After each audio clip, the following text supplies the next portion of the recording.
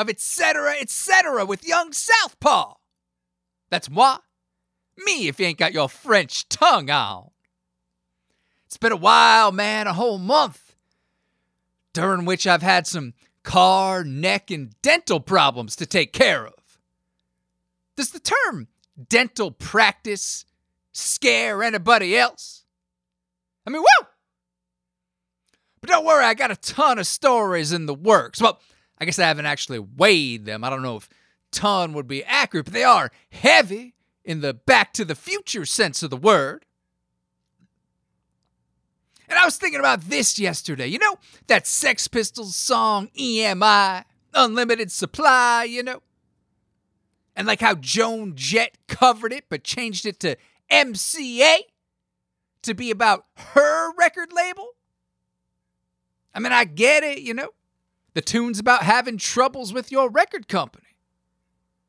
But like with MCA, I mean, she totally could have gone a different route, you know?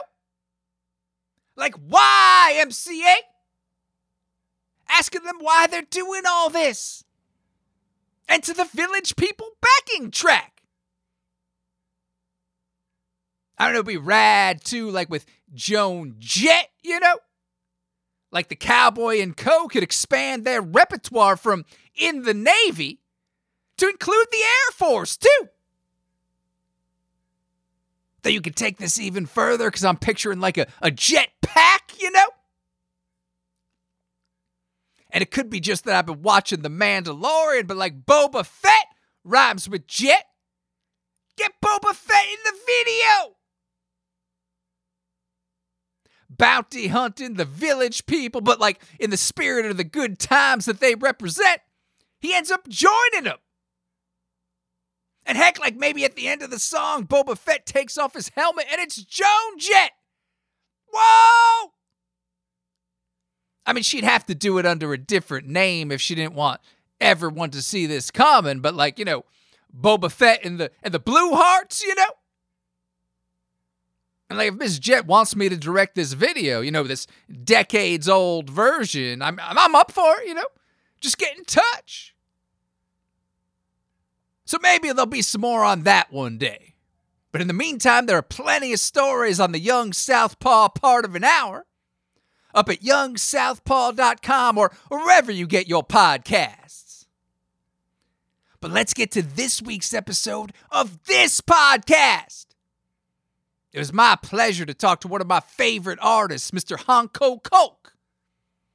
His line work is just awesome, man, and he's just revamped his website, HankoKolk.com. That's HANCOKOLK. So check out what's up there. On the site, too, you can read the new Meccano story he's doing for free. And let me tell you, it's pretty full on right from the get-go. We ended up talking about this and all sorts of other stuff for almost an hour, so let's get to it. All right. We're here this evening, Mr. Hanko Coke. How you doing, man? I'm fine. How are you? I'm pretty good. Thanks for asking. Yeah, we have the world apart now. So yeah, where are you? I'm in Holland. Holland. In Holland, right. Western Europe, Rotterdam, to be specific. Half the world apart, indeed. Yeah. So, but it's great to see you, and thank you for having me. Oh, thanks for coming on. You know, I've always been a fan of your work. Thank you. Thank you. And you got this new Meccano story going. But before we get into the new one, I was hoping you could give us some history of Meccano. Oh, right. Well, Meccano, you can call it, I do all kinds of comics, you know. I do daily comics in the newspapers. I've done everything. But Meccano is special for me because this is my playroom, if you want. There I can experiment with techniques, with scenarios, and every album, every book is new for me. To give you the context, it's about a city called Meccano, which is a spoof of Monaco, of course. And in that city, everyone who lives there is incredibly rich, but you know, like beyond imagination. So they don't have to work, and the only thing they do is kill the boredom. and for that they embrace every trend there is, every new craze that's happening in the world, and they go to the extreme with that. So it gives me an opportunity to make satire about things that I get mad about or that irritate me, because every book has a different protagonist. The only thing that keeps it together is that it's happening in that city. Okay. Um, Also, in an artistic point of view, I can vary the looks of the city. I can vary the technique that I use. Sometimes I use a brush, sometimes I use a pen or something like that. Yeah, I read that it was important for you to change it up stylistically each story. Yeah. I invent a story, and then I decide what technique does this story need. I got one of the books is about a girl from the slums who works her way up in society by ultimately becoming the new image of the Virgin Mary, because the church needs a new image. The Virgin Mary only scores with homosexuals, and they want a broader appeal. So this is a kind of baroque sensual story. Then I think, okay, this needs a brush. This needs a brush line, not a cold pen line, and it needs color with chalk, and not with ink. Not hard. And then other stories need a cold line. I got one story that's about the Civil War that's happening in Meccano, and that needs a cold line. So the technique depends on the story. Okay. And was the Civil War one, was that inspired by the Yugoslavian? Yeah. Okay. Yeah. I had some trouble with it. Meccano was a cult success in Holland, and then a newspaper called me, and they said, we want to have the next book. We want to publish it in the newspaper. I said, no, you don't. I know what it's about, And I said, yeah, but we do. And so I said, okay, let's try it. And they published it once a week, 1 page a week. And after 5 pages, they got so many phone calls, and even the Ministry of Defense called, because Holland was participating in the civil war in Yugoslavia, and my Meccano was about a UN soldier who goes there. And they say, oh, no, don't do that. It demoralizes the people. And so I had to stop there. And so I remade the story in the book. Now it's about a washed-up singer who goes there to entertain the troops. Yeah. Was she based on anybody? It's a combination of kind of singers that the singers that have had two hits, and then they gradually go down and end up singing at weddings. Oh, all right. People like that. So I just finished Marlene Dietrich, a biography of Marlene Dietrich, and there's a whole section about her in World War II going to entertain the troops. But that's oh yeah, but she's a heroine. She's not a loser. I read. Did you off topic? But my favorite director is he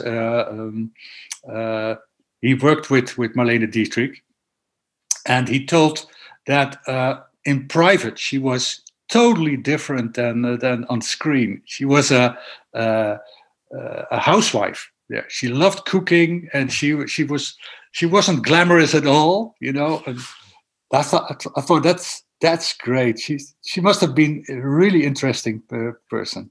This book was huge. Her daughter wrote it about her, so she knew everything. And yes, she loved to cook for everyone. Your favorite director is von Sternberg? No. Oh. Try again. Billy Wilder? Yeah. Billy Wilder, yeah. I love Billy Wilder. I think because he managed to make so many totally different movies, and all of them, and he wrote them himself. He did the screenplay himself, and all of them are well. You can just I think all of them are in every genre he tries. He's making the best. He's got this. The film he did in Berlin for just after the war. That's heartbreaking. And at the same time, he can make Some Like It Hot. That's hilarious. And it starts with a massacre. That takes some nerve to do that, and he pulls it off. My favorite is The Apartment. The Apartment is wonderful. That's the perfect movie for me. Yeah, right. Well, speaking of Wilder, starting things full on, I've read both The Rough Guide to Meccano and I'm reading the new one. You really just dive in there to these people being monsters. Yeah. Like right off the bat. Yeah. With The Rough Guide, I have some understanding of the characters. They do horrible things, but I kind of understand why they do it.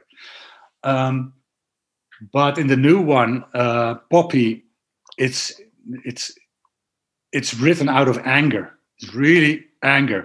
And as a person, I find it really hard to express anger. That's my thing. I rather go to being sarcastic.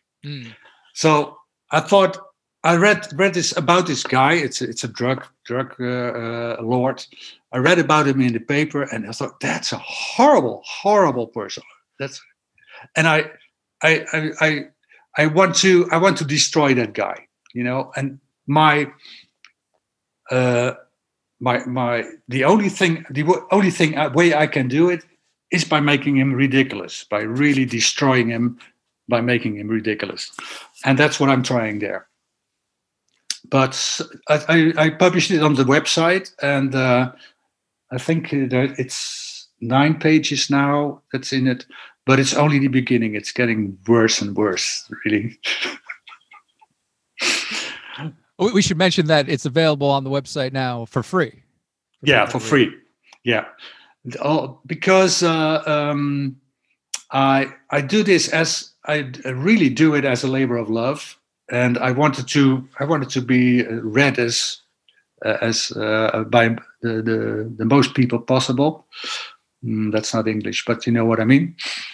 And so I published it, and I got really, really nice reactions.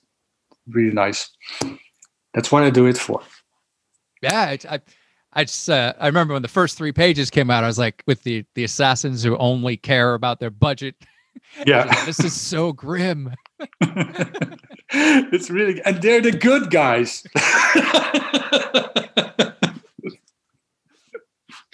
Yeah, all right. So was this article you read, was that the inspiration for doing another one, or did you have the idea you were going to do another one? No, I didn't have the idea. Actually, I was working on another project, and I had been working on it for 2 years on the scenario, and I took it to the publisher, and the publisher always said, "Yeah, it's great, it's terrific, but it lacks something. It lacks a certain something." And then you're in trouble if they say it lacks a certain something. You don't know anything. Yeah. So I was at my 5th draft, and suddenly I thought, this isn't my story anymore. I'm writing it for them, and even if they say yes now, I don't feel like drawing it. So I put it aside, and I think, okay, I'm going to amuse myself. I'm going to entertain myself, and I'm going to do what I really like, and I don't want to think about editors of publishers or something. I'm just gonna do what I like to do, and at the same time, I read this in the newspapers about this drug lord. He's Dutch Moroccan, and he's a monster. but he was hiding in Dubai. And when I read more about him, and I discovered that in Dubai, it's cramped with drug lords there.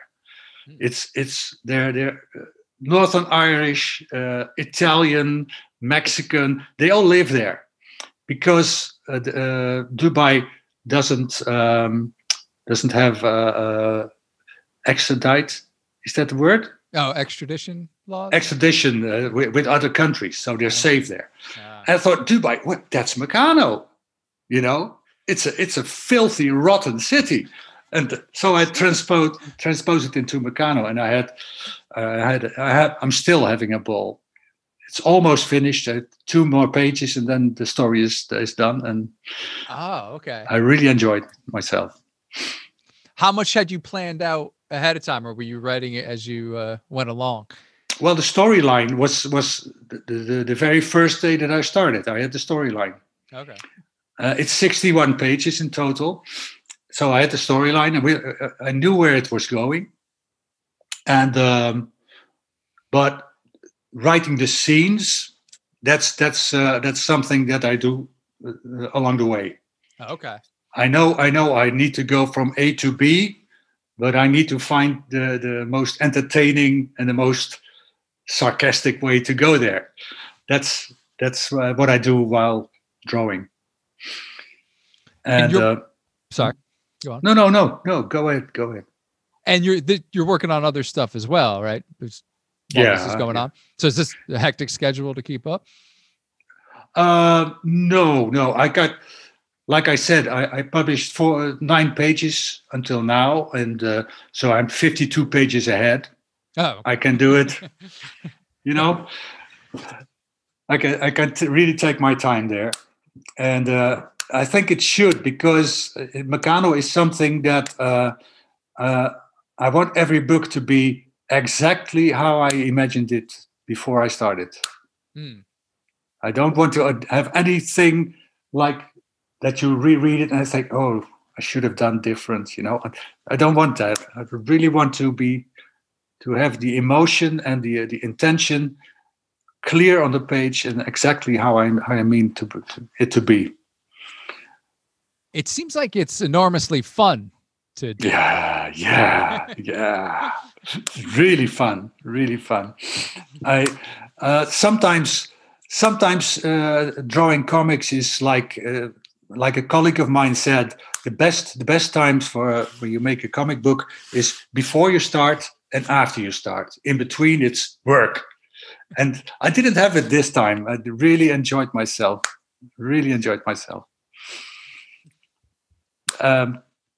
Also, the writing, I did things that I haven't done before in writing. It hasn't been published yet, but there's one scene. I'm aware of a weak spot in my storytelling. That's that I bore easily. I get bored easily. Okay. So sometimes I go too fast. I'm going like a steamroller. I go and this, and you take this, and take this, and this. And so I thought with one scene, now I'm going to take it really slow. Sometimes with images without any words, just atmosphere. And that's so unnatural for me that it was a ball trying to do that and trying to get that energy. And that's adventurous for me. Yeah. Cool. I read that you wrote a screenplay for Meccano at one point. Oh yeah, there was 94, I think. Oh. yeah. It was about the second book. It was a Dutch company, and it was the only company who had a real studio with outside lots and all kinds of things. They did pretty impressive things, and they were working on another movie while we were writing it, and the other movie went over budget, and the studio folded before we could shoot it. But that movie that they were working on, it had an Oscar. So, oh, nice. yeah. So I'm kind of, it's kind of I think, okay, it wasn't for nothing, you know. Yeah. What were your ideas? It was weird that studio. Maybe it was a curse. I cursed the studio, perhaps. I did other things for them as well. They had a television series, and I wrote 3 episodes for them. And they liked it, and they were going to shoot it, and then the main character died. So maybe you are cursing nothing. Yeah. So take care. You know, everybody's really careful when trying to do business with me, because it could be lethal. What was that clicking noise? It's, no, don't hear it now. All right. not me. What were the ideas for the movie? Oh, it was an adaptation of the second book. It was about the girl who became Mary, Virgin Mary. And again, I said to the studio, I don't think it's a good idea. You know, we're going all the way, you know. And they said, oh, no, that's exactly what we like. And at the time the studio folded, we were at the 7th draft. Draft. So it was fun to make it, and every now and then we get word that someone wants to make a movie about it, but I don't take it too seriously. I just wait. But the daily comic we do, it has been a television series. Yes. So, yeah. Well, tell us about that one for people who don't know. Well, Single, that's easy. It's a character-driven gag strip, daily comic. It's about 3 girls, or 3 or 4 girls, who are single. That's it. And the nice thing about a character-driven gag strip is that you don't need belly laughter. Character driven is you can also every now and then you do a melancholic thing in it. No joke, just melancholy, and it has the effect that and we have that readers start writing letters to the characters. Ah, that's nice. And then think, okay, they're not just lines on paper, you know. And we do it. We write it together, and I draw it, and we do it for 20 years now. Yeah, wow. 20 years. We don't. I shouldn't say it because the audience sometimes they think that it's 2 women who write it because it's so spot on character, you know. And when they discover that it's 2 middle-aged guys who make it, I don't know. Well, that's a big compliment. Yeah, that's a compliment. But when we do book signings, sometimes you get this like, is it you? Yeah, right.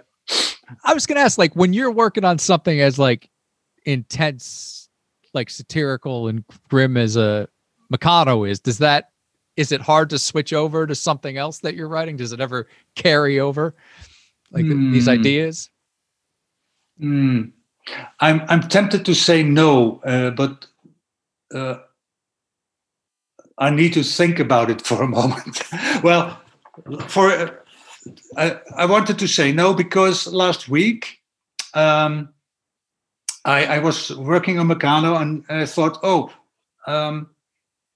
this pen line, I'm kind of bored with it at the moment. So, okay, I'm going to do another comic, another of my projects, and have a brush time now.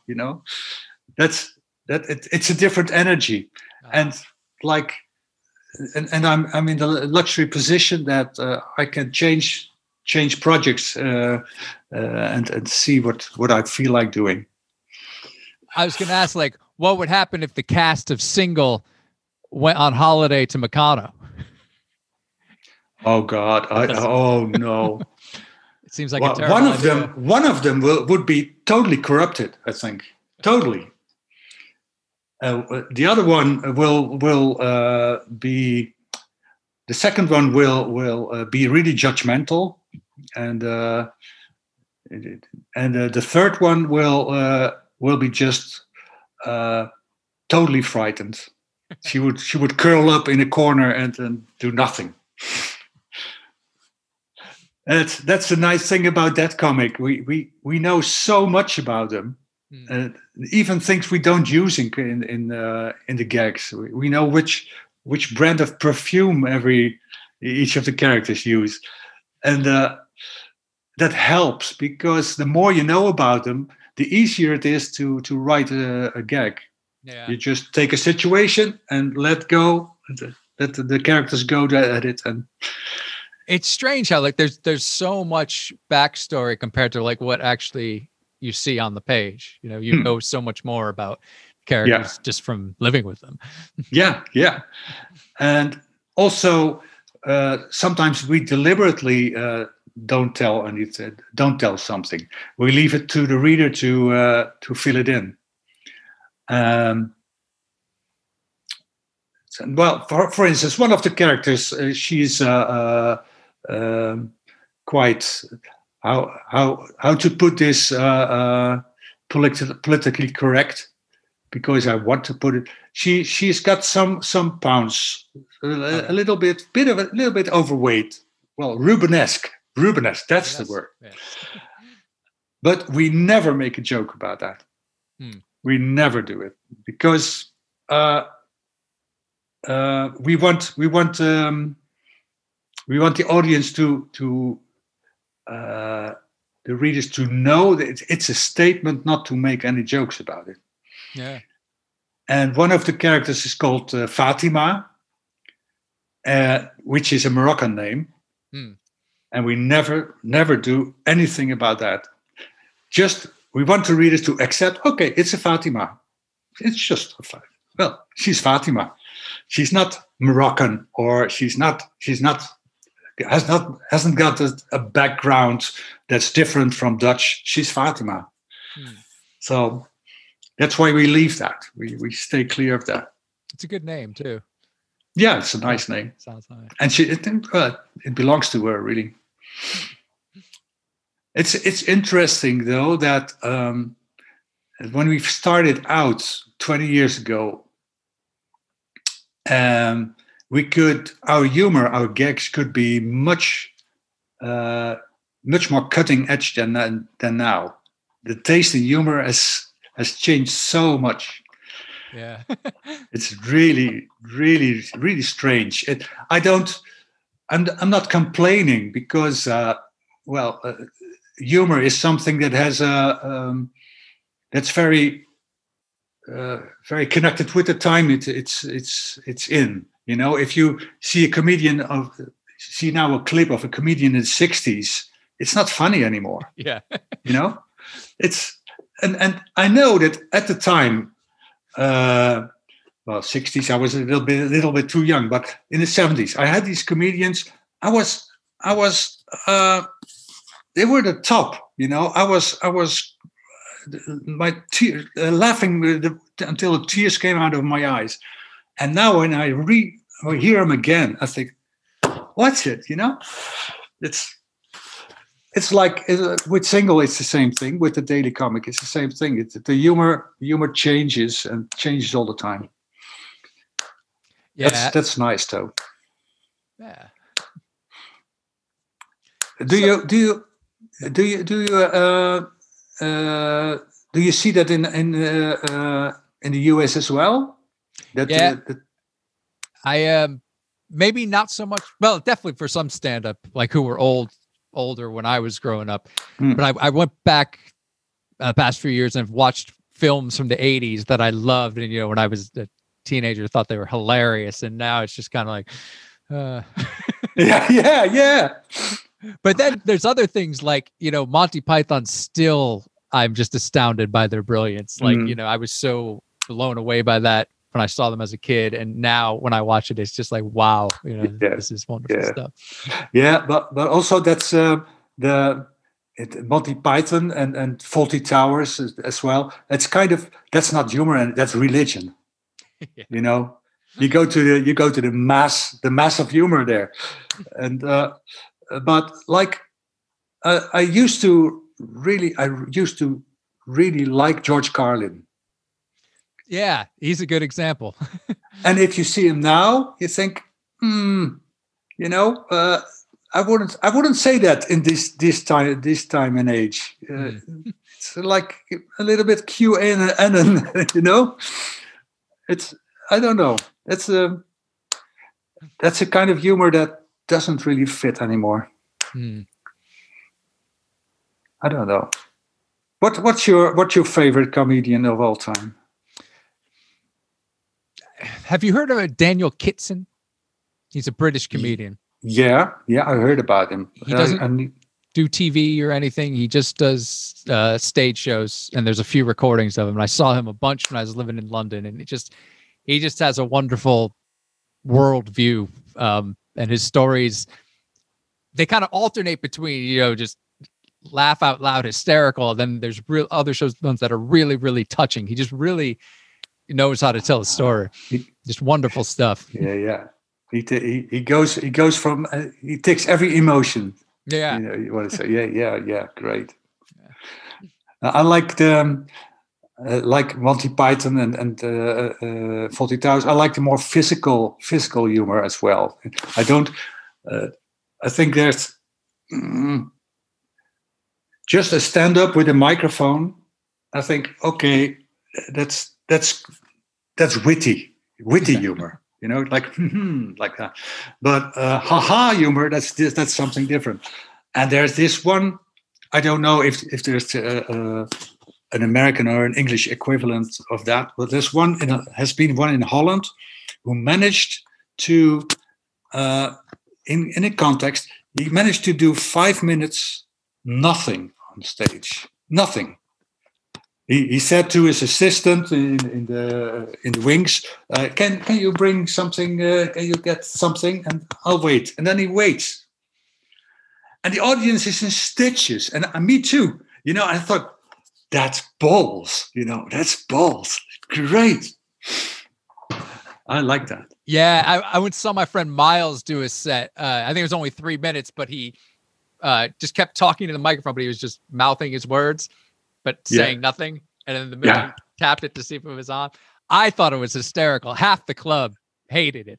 But I understood what he was doing. I was like, this is really awesome. I'm all for that. There's this American stand-up comedian who satirizes stand-up comedians, isn't it? Oh. It's a guy who doesn't do jokes, but he talks like a stand-up comedian. And he doesn't say anything, really. And I thought that's so good. I don't know his name. Do you know him? Was this Tim, the special came out last year? Yeah. It was. I just saw a clip, a 5-minute clip or something, but it was fantastic. It's like I never saw that. A friend of mine sent it to me, and I was watching it, and it slowly dawned on me what he was doing, and then I kept thinking about it for days later. I was like, that was really good. That's really good. Yeah, really good. I'm going to get a glass of wine. Will you join me? Sure. Okay. I will pause it. Hold on. Cheers. Cheers. Well, if you agree, I want to change the subject a little bit, but it has to do something with writing stories. But I want to change the subject to music. I was going to change the subject to music as well. Okay, go ahead. No, I think music and stories have you can compare them.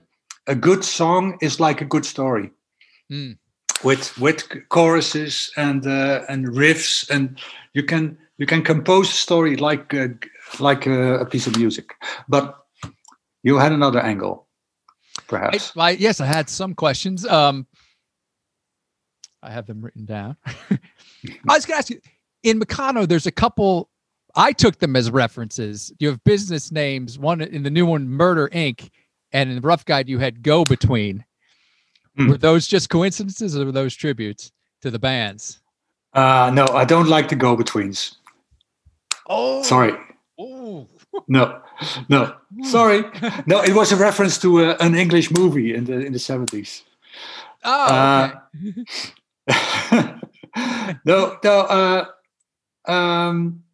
I kind of like the new wave things, but I was more into bands like XTC and the more arty bands, if you want. Okay. Talking Heads like that. But I sometimes I ask people what their earliest favorite band was, and from there you can build a whole tree. And then I said, for instance, if somebody said, well, in the 80s I liked The Cure, then they say, okay, then you like Joy Division afterwards, and then and there's this whole family tree that you can build. Speaking of Joy Division, I was wondering, with the Meccano Monaco connection, were you a fan of Peter Hook's band in the 90s, Monaco? Yeah, I love that. It was I liked I started out as a Roxy Music fan, and it came from there, and it has some kinds of the same atmosphere. But I'm really eclectic there. But I like a lot of French music, like Serge Gainsbourg and people like that. Whoa! I love Gainsbourg. And actually, a couple episodes ago, my friend Jeremy Allen was on. He just wrote a book about Serge called "Relax, Baby, Be Cool," and it's really well written. He talked to tons of people about Serge's influence, all over the world across the decades. Yeah. And I started listening to the albums again. I was like, oh, this is wonderful stuff. Yeah, especially Melody. Mm-hmm. But what I really, the first time I heard Melody Nelson was the first time I thought the bass guitar is incredible. How do they make that sound? It's deep, but also has a click in it. And it's really French. I thought, really, that's a really French bass. And then I Googled it, and it was Herbie Flowers who did it. Okay. In London. It was an English guy, the same guy who did Walk on the Wild Side, and all kinds of things. And maybe it's because my son is a bass player. When there's a good bass in it, I thought, wow, it's a crappy song, but the bass, Do you play music yourself? No, I was in a band, but I was a singer. Ah, what kind of band? New Wave, of course. Nice. I was until my 23rd, 24th or something. I was in that band, and at one point I had to really choose between comics and the band, because you can't do both. You can do both, but it's half then. And I chose for comics. I remember that I chose for comics because I thought perhaps my career will be longer then. That's good reasoning. yeah. Especially when you're a singer, because you put your face as your merchant. That's your business, your face and your voice, and they get tired of a face. But when they get tired of a comic, you can make a new comic. Did you do any recordings? Yeah, I did a demo or two. We had the point where I had to choose was when we had a recording contract. I thought, now it's either I go that way or I go that way. But I'm glad that I didn't go on with music because I could hold a note, I could hold a tune, but I was more like an entertainer than a real singer. Gotcha. Mm. So what were the bands that you first fell in love with when you were growing up? When I was growing up, it was David Bowie, Roxy Music, Lou Reed. Although I loved, what's it called? The Lou Reed albums produced by Bowie. Come on. Bowie. Transformer. Yeah, I love Transformer. And then the album after Transformer came out, and I bought it immediately because it's a new Lou Reed. That was Berlin. Did you ever hear Berlin? Mm-hmm. That's the most depressing album ever made. So depressing that at one time I took a nail and I scratched over one song that I never want to hear again. Well, afterward it was Talking Heads, and then I had a whole the second part of the 80s. I was more in disco. I just discovered disco because in end of the 70s I was disco is nothing, it's commercial, and then I was converted. And then it was Blur, the Britpop scene. Blur, Suede, you know him well. Oh yeah. And from there on, Gorillaz and things like that. Do you listen to music while you're working? Yeah, I listen to music,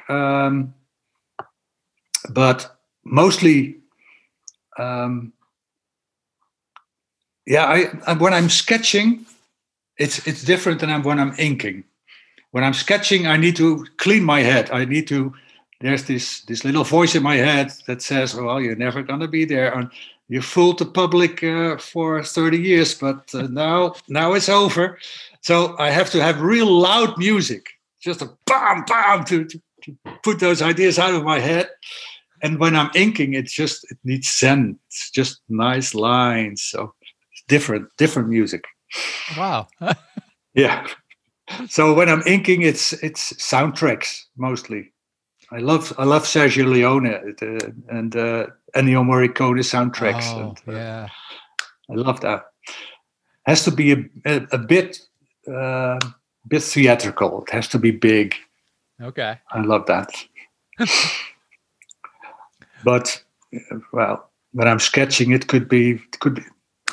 Yeah, what could be? It could be hardcore rap, or it could be metal, or anything that keeps my blood going. Wow. What have you been listening to recently?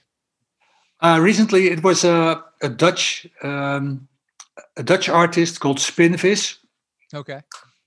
Who is a bit arty, but his production is fantastic. His songs are great, and I really love that music. It can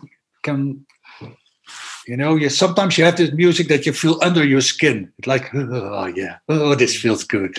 That's that kind of music. You just did a video for him, right? Yeah, for Spinvis, I did a video. Yeah, he's also a friend. We met while I was doing artwork for him, and apparently he always wanted to be a comic artist, and I always wanted to make music. So we live each other's dreams.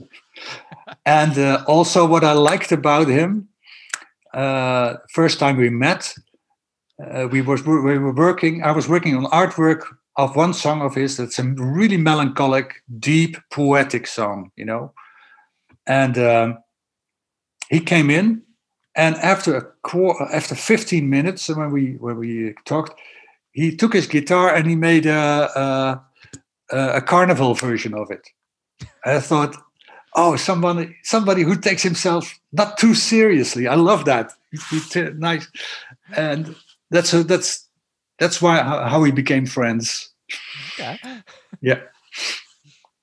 So we're still looking for stuff to do together. We sometimes I draw live on stage with him and the band, and I Oh, like that's that. awesome. Yeah, yeah. So what music are you listening to at the moment? Ooh, Yeah. it's such a tough question. I've been on a big spiritual jazz kick recently, like Coltrane stuff, Pharoah Sanders, Mingus. I listen to Mingus constantly for a couple weeks. Love Mingus. Yeah.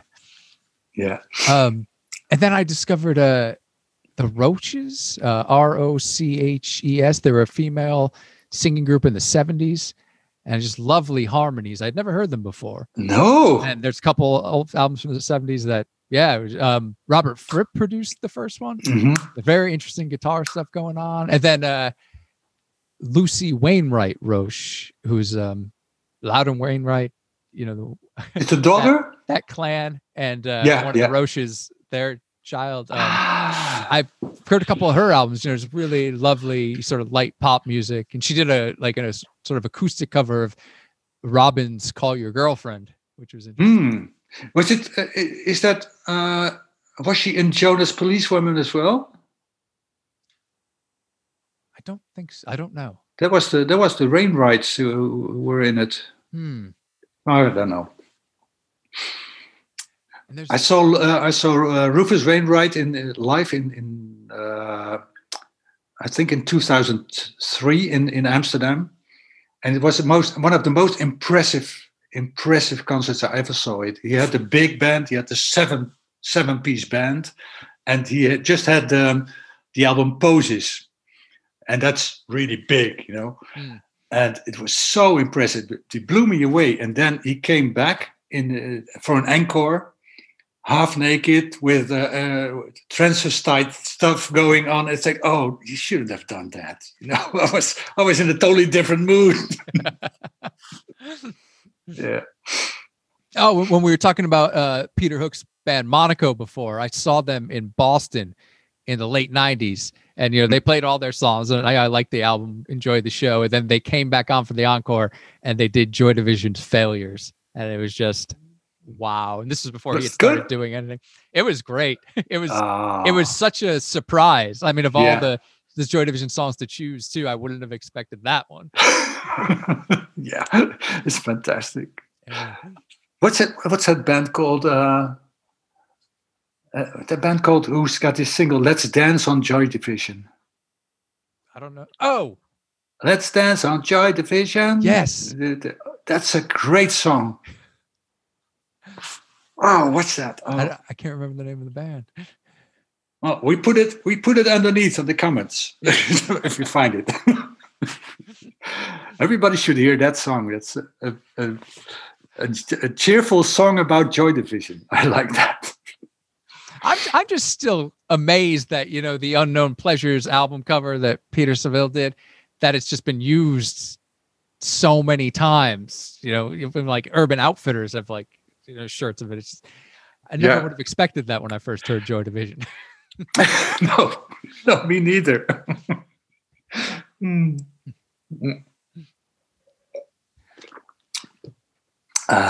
So you did another music video last year too. I wanted to ask you about. Yeah, that's my son's band.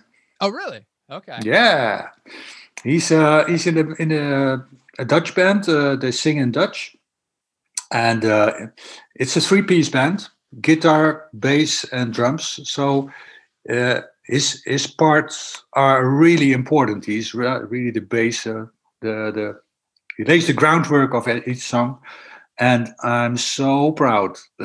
They got hits now, and you hear him on the radio, and he's on television. Oh, that's awesome. That's a really catchy tune too. Yeah, it's a nice tune. It's about like the video, like the video suggests already. It's about somebody who doesn't answer on your mails, on your text. That's all. That's the worst. Yeah. So annoying. But they got their new single out now, and it's called Barman. And it's like a tribute to all the the people who are working in bars, because all the bars are closed now.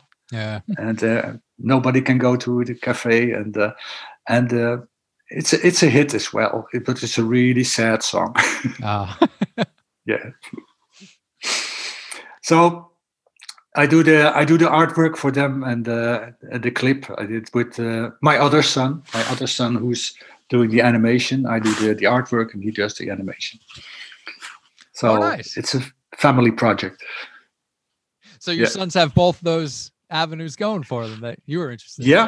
Yeah. My oldest son, this is my younger son, the bass player, and my oldest son is producing, composing, and music, and doing animation as well. So he's more behind the scenes. He doesn't really care for the stage. But it's always nice to hear productions, and to hear about to talk about the sound of a drum, and the little details in a song. I love that. But because it has so much to do with storytelling, it's communicating with an audience, and you do it by building up tension, or building up an atmosphere, trying to grab the person. And that's exactly what I do in comics. It's just trying to grab an audience, and trying to make him go with you on a journey. And maybe I can talk about that, grabbing an audience. When I said it, I thought that's one way of doing it. I'm like I said, I get bored really easily. So with an audience, I try to grab them and pull them to me. Come on, you should read this. Come on. There's more. And Spinvis, my friend, I just talked about, when he performs, he does it totally different way. He lets the people come to him. And I'm saying, how do you do that? You don't do anything, and they come to you. How do you do that? I said, I don't know. That's how I do it. I really admire him for that. I know that feeling well. How do they do it? Yeah, you're the audience grabber as well. Yep. Yeah. But sometimes it just, you get some people who just have to enter a room and everybody turns. That's not us. When I was in puberty, I drew all the time. I drew, and when I went to a party, I thought, I'm going to sit in the corner and look and brood, and draw a little, and then they come to me. No, it doesn't work. The serious artist. Yeah. Deep thoughts. So what else are you working on now? After I finish. Better? We're back. Yeah. I'm back. After this story is done, I got another story ready. It's a totally different story, and I'm going to work on it soon. I think next month I'm going to draw it. I got the whole scenario is ready. I don't know if I can pitch it to you in 30 seconds. It's based on the idea that you physically can enter your memory. And your memory is a world, is a universe. And in one city, they keep the hard facts, like the alphabet and your zip code. And another city, you got your experiences, and another city, and there's all kinds of areas that you can travel in. I like this a lot. Yeah, it's I put a lot of autobiographical things in it, of course, but the story itself is fiction. Yeah, and it's going to be fun to draw it. Yeah, it sounds it. Nice. Yeah, Do you have a title? Sinkhole. Sinkhole. All right. Sinkhole, because sometimes there are holes in your memory. And this is, I think, this is one of the stories that I think this needs a brush. This needs an elegant line, not a hard line. So looking forward to that. So soundtracks on the stereo. Yeah, different soundtracks. Yeah, yeah. For the Meccano thing, I'm putting a soundtrack together on Spotify. Oh, nice. Yeah, I'm working on it. I'm going to put it on my site as soon as I got it. What's on it? Oh, it starts with South American music. Oh, all right. I discovered a band that's not really known, but they got a good energy. And for the next chapter, the chapter that's being published now, it's is Focus. Do you know Focus? Yeah. Okay. It needs focus, I thought. Hocus Pocus by Focus. Yeah. That's a weird song. Did you see Queen's Gambit? Yes. Oh, I loved it. Did you like the soundtrack? Yes. How did they find those songs? I know. Funnily enough, my YouTube channel, like 10 years ago, I put up that the Busy Signal song, the French song, the duh, duh, duh. Yeah. Oh, you knew it already. Yeah. So on like one of my YouTube videos, it has like 15,000 hits. For the rest of, much less than that. But I was blown away that they used that. It's such a good tune. No, well, I didn't know it, and I heard it on Queen's Gambit. I thought, "What is this?" So I paused Queen's Gambit, and I wanted to know who was in it, because that was a fantastic song. Yeah, fantastic. So I do that all the time. There's the show, Canadian comedy Letterkenny, which is one of the funniest things I've seen in years, but they have such good music. So whenever I watch, I keep my phone next to me to Shazam, whatever tune they're playing. I've discovered so many good bands through them. White Reaper, have you heard them? White Reaper, no. Yeah. It's a band? Yeah, it's very like the Ramones and the Misfits. Very catchy, like fast, energetic punk rock. 1, 2, 3, 4. Yeah. Right. Okay. They got a bit poppy with the last album because they were on a major label, but it's still very good songs. Really great energy. And you discovered it at that show? Yep. All right. Yeah, I like that, and I like you got T-Bone Burnett, for instance, who's great at choosing soundtracks. In True Detective, that's T-Bone Burnett, isn't it? I haven't seen True Detective yet. It's on my list. Well, he finds really amazing songs to go with the scenes, and sometimes totally unexpected and totally and then the totally unexpected song, and you look at the scene and think, yeah, it fits. How does he do that? Like Jethro Tull. I used to love Jethro Tull when I was a kid, and then I thought it's crap, and suddenly he put it in True Detective, and I thought, it's a good song. Yeah. Yeah. So you mentioned the playlist is going to go on your website. I've noticed you've been using your website a lot more recently. It's a new website. Okay. It's a new website. Before I had hankokolk.nl, which is Dutch website. And I got bored with that. And I thought, if I want to publish it Meccano in English, I should have a .com. So I changed it to hankokolk.com. And I really like how it's handled now, and how it what it takes, what it gives. And when you're enthusiastic about something, you put a lot of effort in it, Yeah. So yeah, it's updates every week at least one update a week, but sometimes more. Cool. Yeah, I think tomorrow will. Yeah, tomorrow, maybe tomorrow we'll have 3 more pages of Meccano online. Nice. Yeah. Yeah. Well, thank you so much for coming on the show. It was great to chat. It was a pleasure. It was a pleasure. And anything else you want to plug before we go? No, Billy Wilder. That's everybody should watch Billy Wilder and The Apartment. And yes. you're gonna have a great 2 hours there.